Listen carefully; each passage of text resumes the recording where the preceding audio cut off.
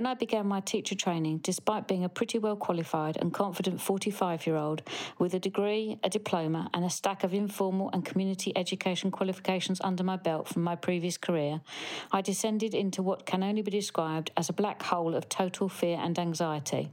It was a kind of disabling panic that I joined a course where I was going to fail miserably, one that was laced with a huge amount of self-doubt, which left me procrastinating over the tasks in the first few weeks, hesitating to put my answers forward and generally spending more time worrying about failing than actually learning.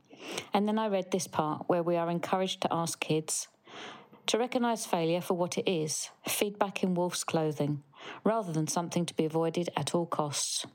Somehow it just liberated me from the hole when those asked me to see that failure is just feedback, plain and simple, nothing to be scared of. I'm not saying I'm totally free of it now, but now at least I'm aware of the thought process and I have a new and powerful mantra to repeat when fear of failure strikes. Welcome to Rethinking Education. Education's critical friend. Hello listeners, I have a slightly different offering for you today. To my delight and surprise, the book that I wrote with Kate McAllister recently, Fear is the Mind Killer, recently featured on a podcast called From Page to Practice, which is a really cool podcast if you haven't heard it before, and it's very clever. As somebody who spends absolutely hours recording podcasts, this podcast is genius because they ask people who've read a book and people who've written a book to send in short audio clips talking about why they wrote it, if they're the author, and if you're a reader, why it is that you enjoyed it and how you've translated these ideas into practice. And so this was published yesterday, and I have permission from Rebecca to cross-post it. And it's quite an international affair. We have Freya in Italy, Dean and Mark in Shanghai, Carol in Cambodia, and somebody called Gina, I don't know where she is in the world, all talking about this book and the impact that it had on their practice and on them as people.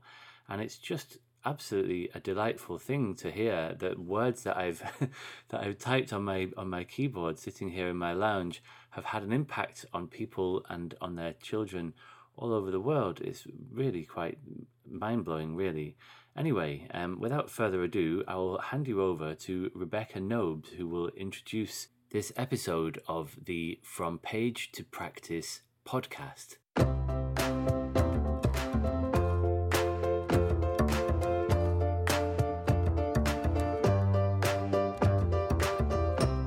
From Page to Practice, applying educational reading in the classroom.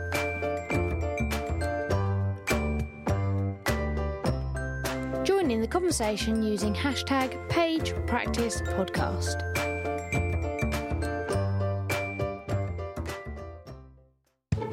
From Page to Practice is a podcast focusing on the application of educational reading in the classroom. Each episode features one book or article, my reflections and the thoughts of my guests on its use and impact in the classroom. Some episodes may also feature an introduction from the author. Hi and welcome to Series 2, Episode 16 of From Page to Practice. Today we're focusing on Fear is the Mind Killer by James Mannion and Kate McAllister. We've quite the international episode today, as you'll hear from the contributions. As ever, let's start by hearing from James and Kate. Hello, my name is James Mannion. And I'm Kate McAllister. And we are the authors of Fear is the Mind Killer, Why Learning to Learn Deserves Lesson Time and How to Make It Work for Your Pupils. So I met Kate in an interview room about 10 or 11 years ago when she was appointing people to join a Learning to Learn team who were tasked with designing and teaching a Year 7 Learning to Learn curriculum. But before we tell you about the work that we've done and what the focus of the book is, I think it makes sense if Kate explains a little bit about what was happening before then, because she'd been on this journey for about 5 years before me. So before I met James, I had been looking at what I could do as a classroom teacher and as a head of department to support the learners in my classroom to be more effective at learning.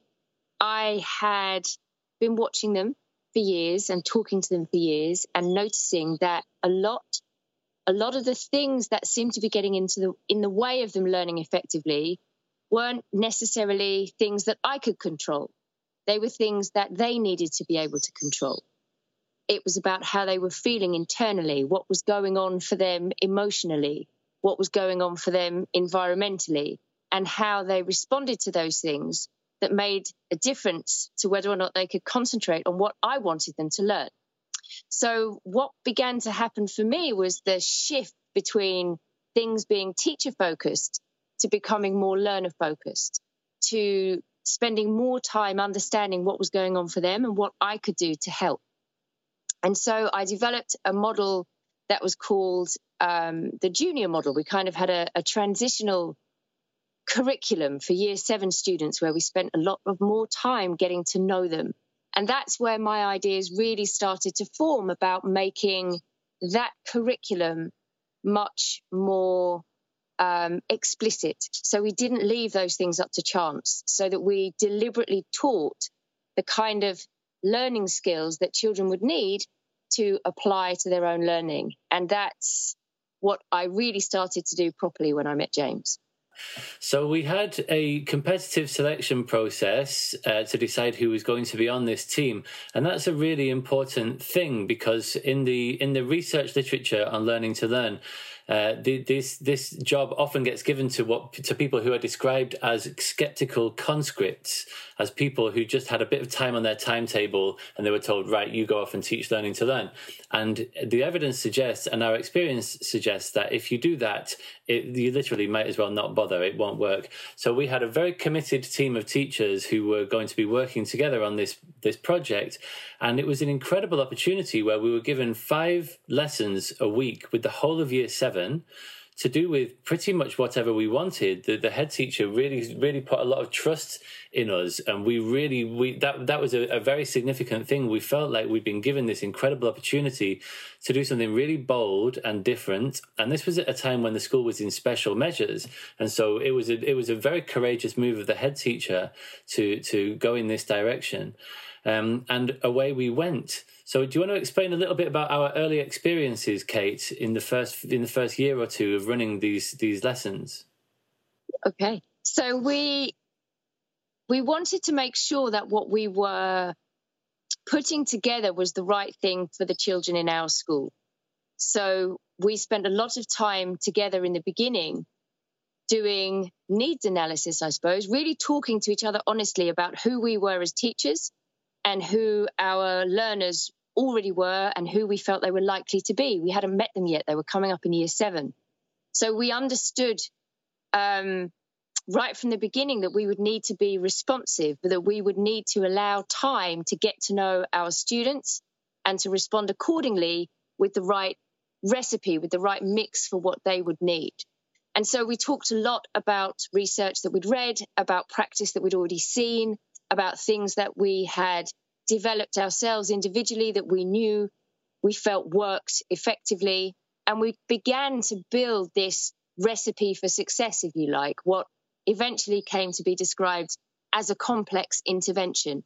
But we knew right from the get-go intuitively that what we wanted to build was something with lots of different moving parts that would be able to be flexible and respond to the needs of the students, the needs of the teachers, the needs of our local community, so that it would always be relevant to what we wanted to achieve.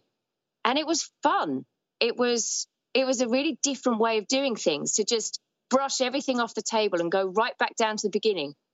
If you could start again from scratch, what do you want to put in so that the learners in your classroom are having the best experience they can possibly have? So it was exciting, and it was challenging because we had to really ask ourselves where our strengths lie and where our weaknesses lie, and what are we going to do about that collectively. So we really worked as a team, and what we were doing was modelling what we wanted our students to do. So that kind of honesty and talking and working together as a team and problem solving and being transparent about our thought processes and what was going well and what was challenging and why was exactly what we wanted our students to go through. So then we were able to say, yeah, this bit's hard. This bit's always difficult. But if you try like this, or if you try like that, and being able to walk them through the process authentically, if you like, we knew what it felt like to be going through what they were going through.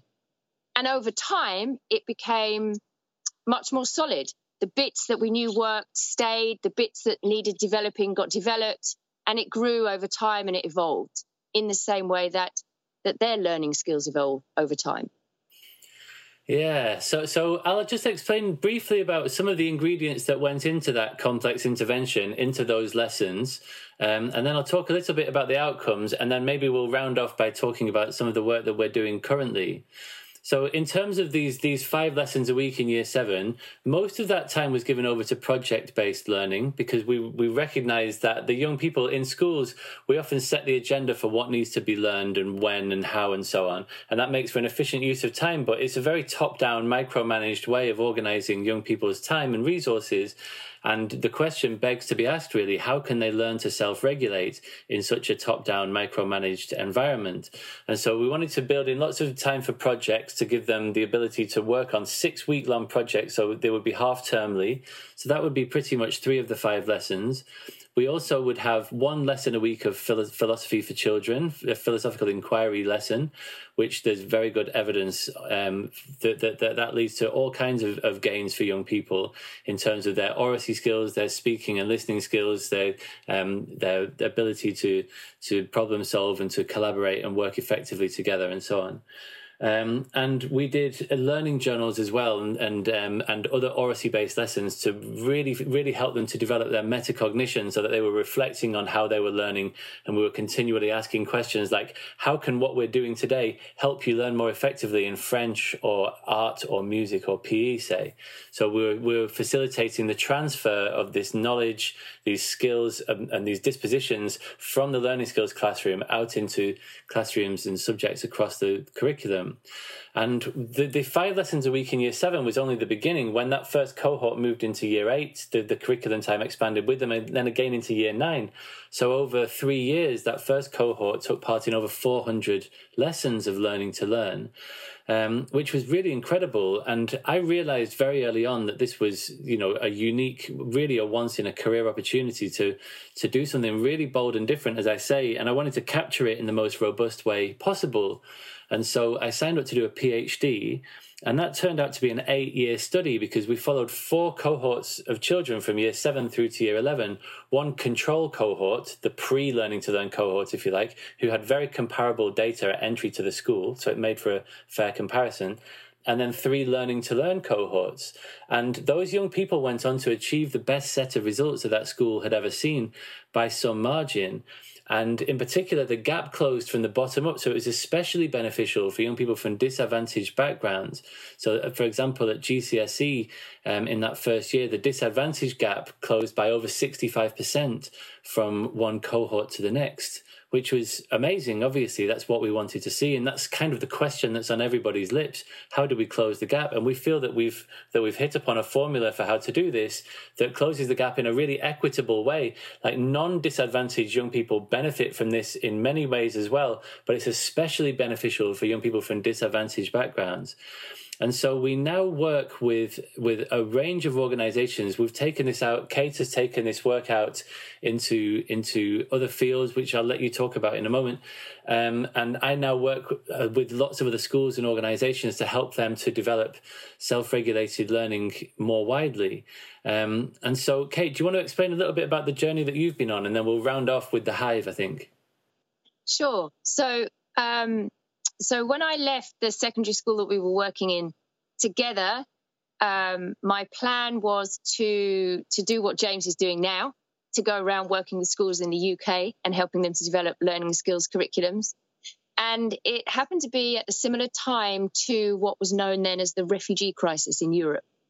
And I went to the Jungle Refugee Camp in Calais to have a look and see if there was anything that I could do to be of assistance to all the people who were arriving kind of on my doorstep. And what I realized quite quickly was that everything that we had developed to work in schools could equally be applied outside of school. So where people were unable to access formal education for whatever reason, being able to develop these learning skills within small groups of people would allow them to learn together, to learn alongside one another, to learn from one another. And so I developed this model of pop-up education where you would work with a small group of people, introduce the learning skills through learning projects. And these were all very practical projects, things that people needed where they were. So we created a kitchen where people could cook together and swap recipes and language, and other people could come and eat. So everything had a very practical application. And I think that was the first big step on the rest of my journey was anchoring learning into really relevant life situations, immersive experiences, which I think is often lost in schools. And so I did that when I went to France and did that for a year. And then it grew into an organization called the Human Hive, and we trained volunteers. And they went around Greece and all of Europe and all over the world now. And so it evolved even further. And now, as you can see behind me, probably, I'm in a jungly environment. I'm in the Dominican Republic, and I've opened an alternative to school, which is called The Hive. So the book tells the story of where it started for us, for James and I, and the team that worked with us, and how we all kind of grew as individuals and how the ideas grew into a solid program. And we wrote the book because we wanted to share that journey with you, because we wanted to support teachers who are in the classroom now with developing their skills as educators, and I guess to try and gather like-minded educators together to look at where we can take these ideas next.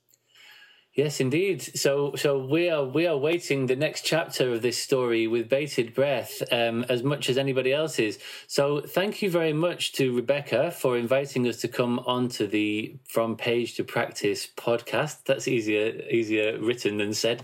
And we look forward to hearing from any readers who've been taking these ideas. The book is packed with very practical ideas for how to translate these ideas into other contexts. And so we look forward to hearing from you all. Thank you very much for inviting us on. Bye. You're listening to From Page to Practice. Join the conversation on Twitter using #PagePracticePodcast. Thanks for that great introduction to the book. Today we have 5 readers to hear from, and we'll start with a returning contributor, and that is Freya. Hi, my name is Freya O'Dowd, and I am a teacher, an international teacher currently working in Italy.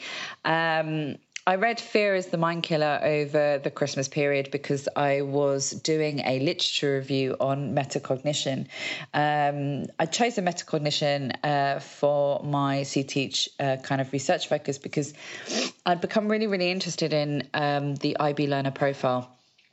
As a IB teacher, I think that it's very, very easy to deliver the IB program in quite a superficial way, and I was really, really interested in drilling down into some of the other core areas beyond my subject. And the learner profile, was an area that I found really, really interesting. In terms of these key characteristics that we wanted to develop within our learners, and actually, when we reflect upon them, are quite important when pupils go off to university and they find themselves having to take on even more independence and even more ownership over their educational journey, really. And so I started to embed the learner profile within my lessons, simple reflection tasks, discussion points, etc., giving pupils the opportunity to really reflect upon the knowledge that they garnered, their response to critical thinking, their resilience, and all those key traits that we know make up the learner profile.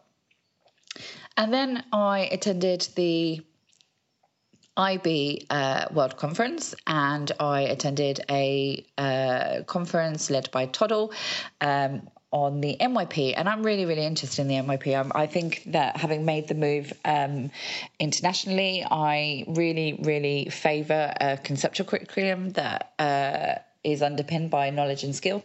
And I like planning in a conceptual way. And so my interest in the NYP has been piqued because of that. But I was also kind of really introduced to the approaches to learning. A colleague had mentioned it the term before, and I was like, what are the approaches to learning? I have no idea, which just goes to show the ignorance that you can have if you're delivering an IB program and not delivering the full IB program, if you like. And so I attended a few sessions on the approaches to learning and, explored how other people have been embedding them. And then I read Fear is the Mind Killer over Christmas as part of this literature review. And it got me really, really inspired and enthusiastic to create a Learning to Learn program at my school.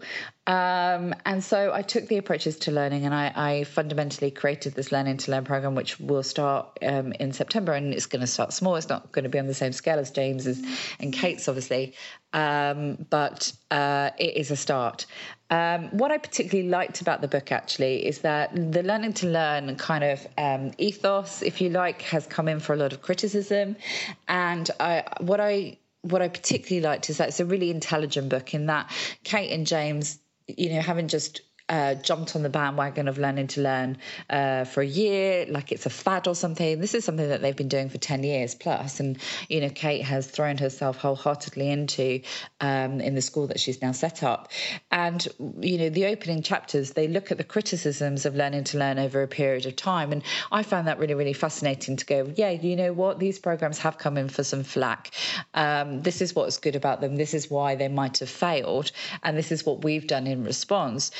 So their program was really born out of a lot of experience and a lot of reflection and a lot of determination to put a successful program in place. And, the ending chapter really concludes with some very strong data sampling, to show the impact that their Learning to Learn program had on the children within their care. And also, the other aspects that perhaps we sometimes don't take into consideration as much as we should. I think the thing that resonated with me most, and it's so simple, but it's so true, isn't it, for any strategy that you're trying to embed in a school, it's this idea of a complex intervention. If you want something to really, really work, you have to come at it from a number of different angles. And so they built this program that was made up of distinct lessons, but was part of the tutor program, but was then part of the fabric of what subject teachers did day in and day out. And that's really what I've been trying to not push here, but because I have no sense of responsibility to do that, but to angle towards, so I've created a tutor program. We do have a couple of distinct lessons. It's not going to be anywhere as near in depth as Kate and James, but it's a start. And then, maybe over time, subject teachers will come on board with more of the sort of approaches to learning to learn facets as well. So, really at the start of it. But what they did for me was they really, or what this book did for me really, was provide me with a strategic thinking with regard to implementing a Learning to Learn program successfully, and the necessary conditions for that to exist. It is a fantastic book. It's a really, really interesting read.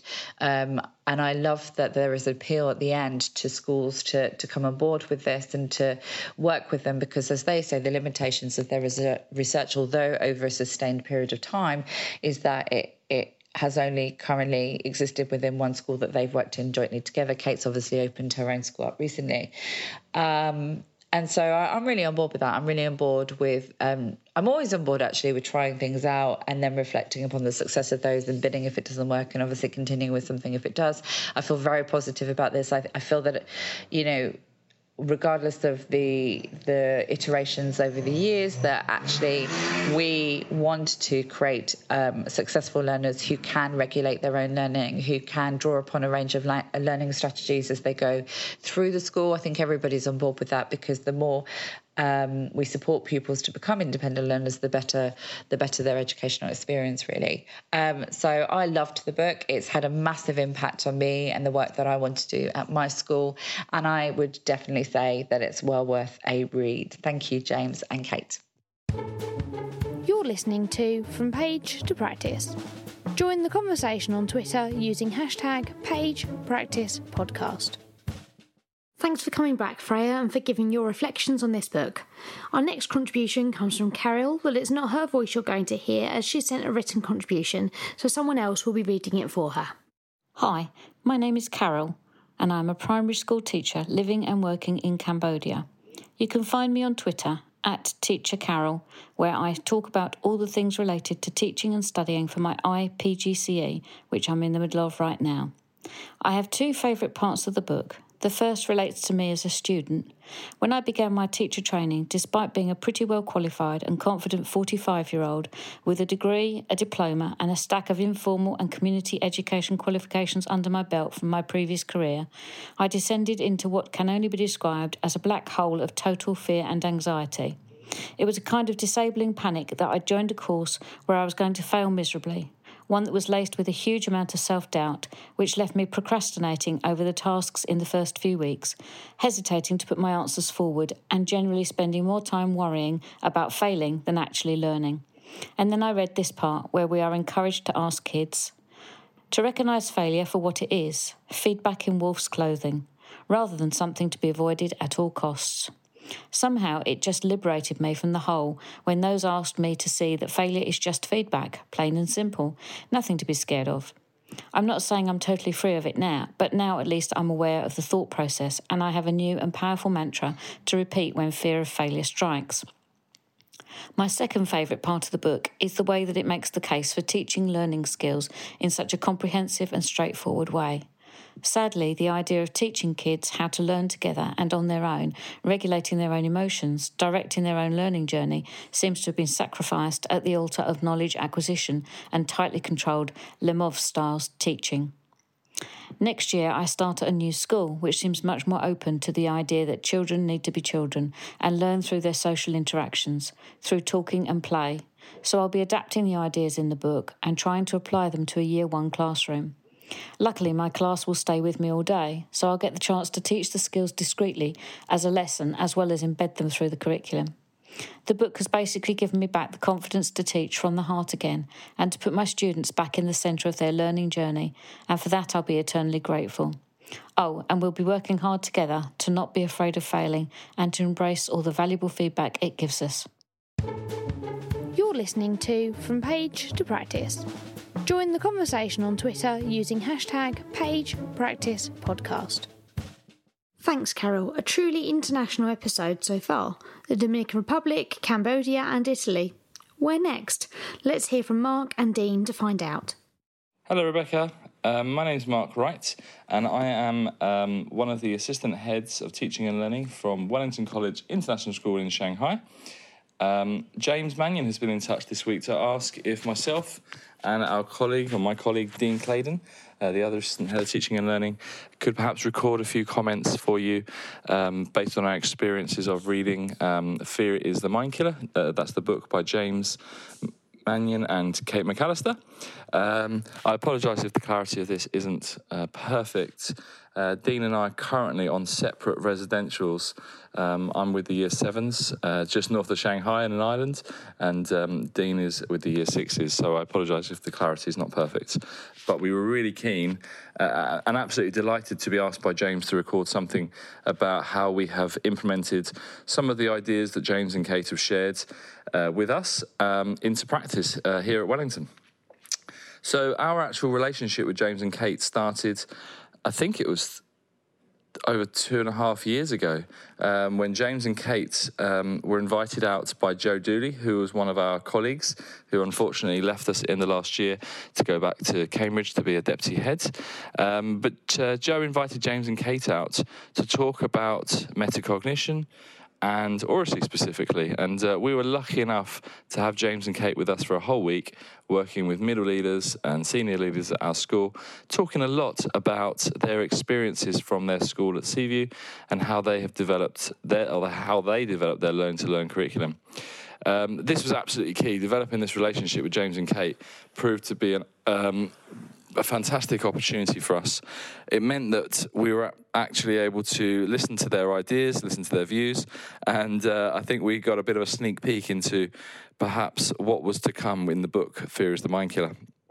And because of that, we listened, and luckily our head of prep, Andrew Willis, and the rest of senior managers completely bought into what James and Kate spoke about. And because of this, we were able to build learning to learn lessons into our upper prep curriculum. The upper prep for us is year 6, year 7, and year 8. And because of talking to James and Kate, an explicit learning to learn curriculum was developed. So everyone in upper prep now gets one learning to learn lesson every fortnight. Over time, Dean and I took over from Joe and Andrew, who started the curriculum off, and we've been able to further develop the curriculum based on a lot of the ideas that we read in the book, and my colleague Dean will talk about that shortly. Some of those ideas are still going now. We're lucky enough that we have our own prep learner profile, and this is used from years 1 all the way through to year 8, and 2 of the main components of the 7 components, are actually to do with thinker or metacognition and oracy, and having those on our curriculum has meant that every subject now has to make sure that they link onto this curriculum as best as possible. We've also been further developing the curriculum this year to make sure that we tie in with our wellbeing colleagues, with Robbie, and also with the housemasters.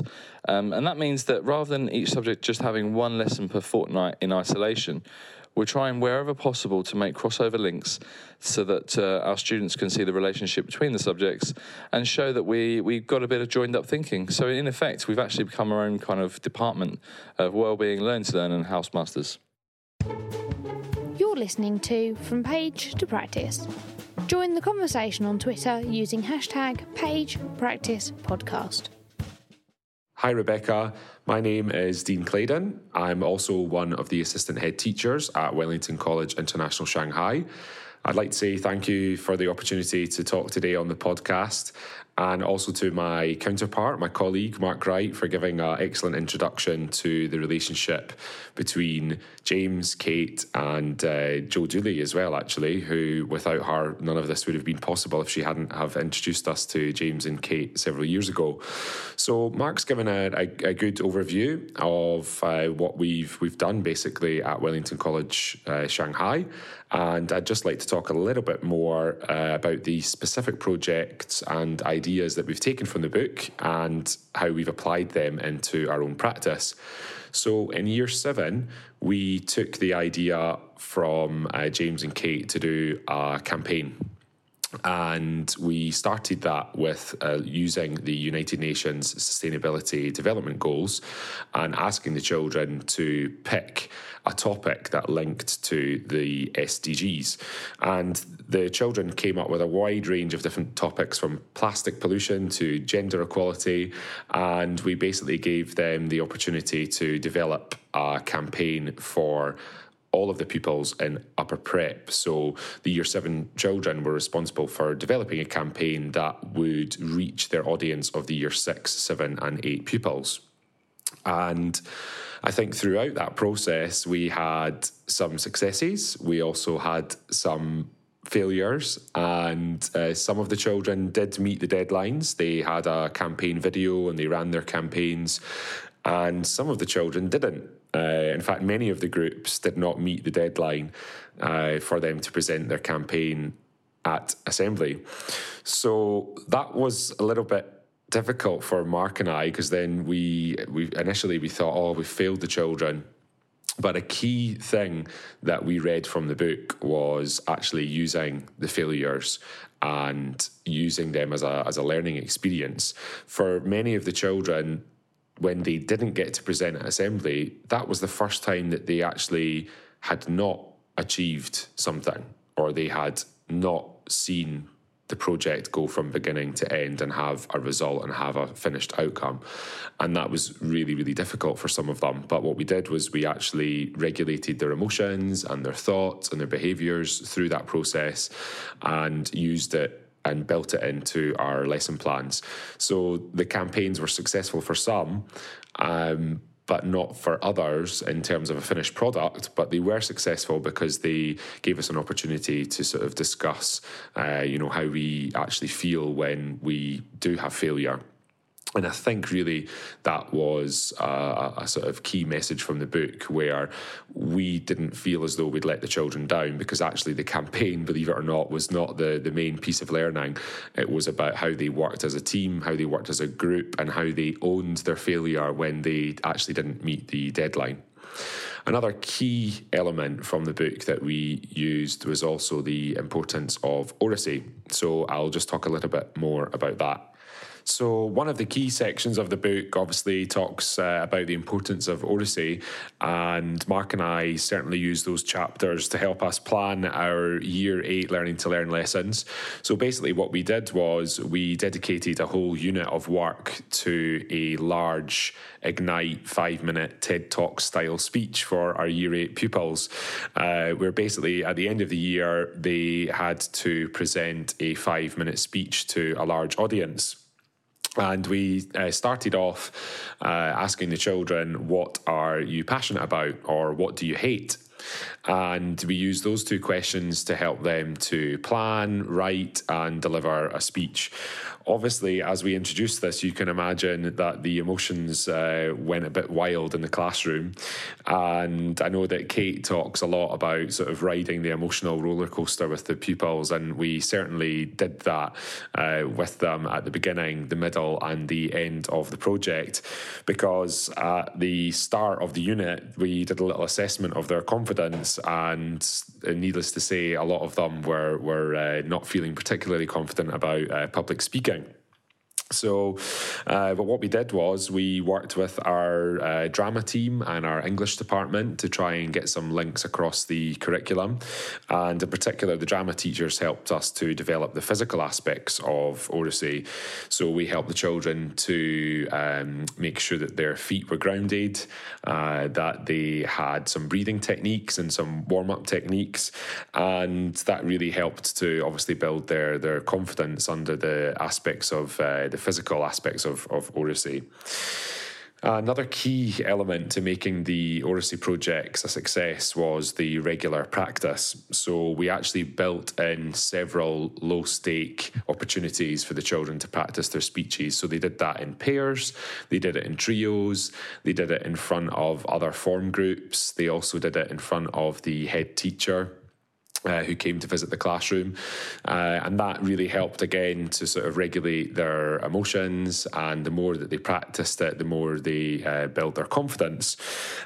So I think really for Mark and I, reading those chapters about the importance of oracy gave us the confidence and the green light to actually dedicate a series of lessons and a large unit to oracy in itself. And I definitely encourage people to read those sections if you're thinking of embarking on a similar oracy project.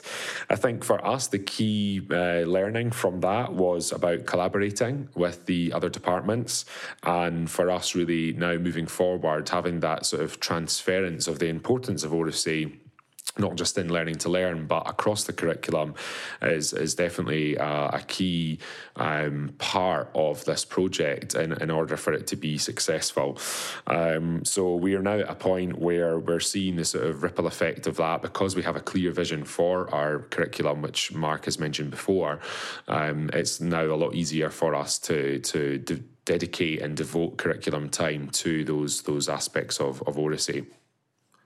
So moving forward, one of the tips that we're looking forward to trialling from the book is the idea of the learning journals. We're looking to use these to help our transference of the skills from learning to learn lessons into the wider curriculum, and then being able to transfer back in from their subject areas back into the learning to learn lessons. So that's something that we are going to use moving forward. Another tip, another strategy from the book.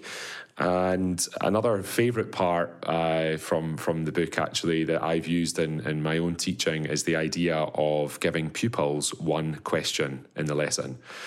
And this has certainly helped with those pupils who may test us and try us at certain times when they ask questions that are particularly frustrating. I think if you read the first part of the book, you'll hear some of James and Kate's anecdotes about the learned helplessness that we have amongst some of our pupils. So I would definitely encourage people to try the one question technique, asking pupils, are you really sure that you're going to use this question right now? Is this the time for that one question? And it's really interesting to see the look on their faces, especially for the children that are tempted to use their first question within the first minute of the lesson, and you can see the little cogs in their head turning as you ask them, are you sure you want to use it now? And then they sort of look at you, and then they do a U-turn, go back to their team, and end up using somebody else to help them solve the problem or solve the question that they had.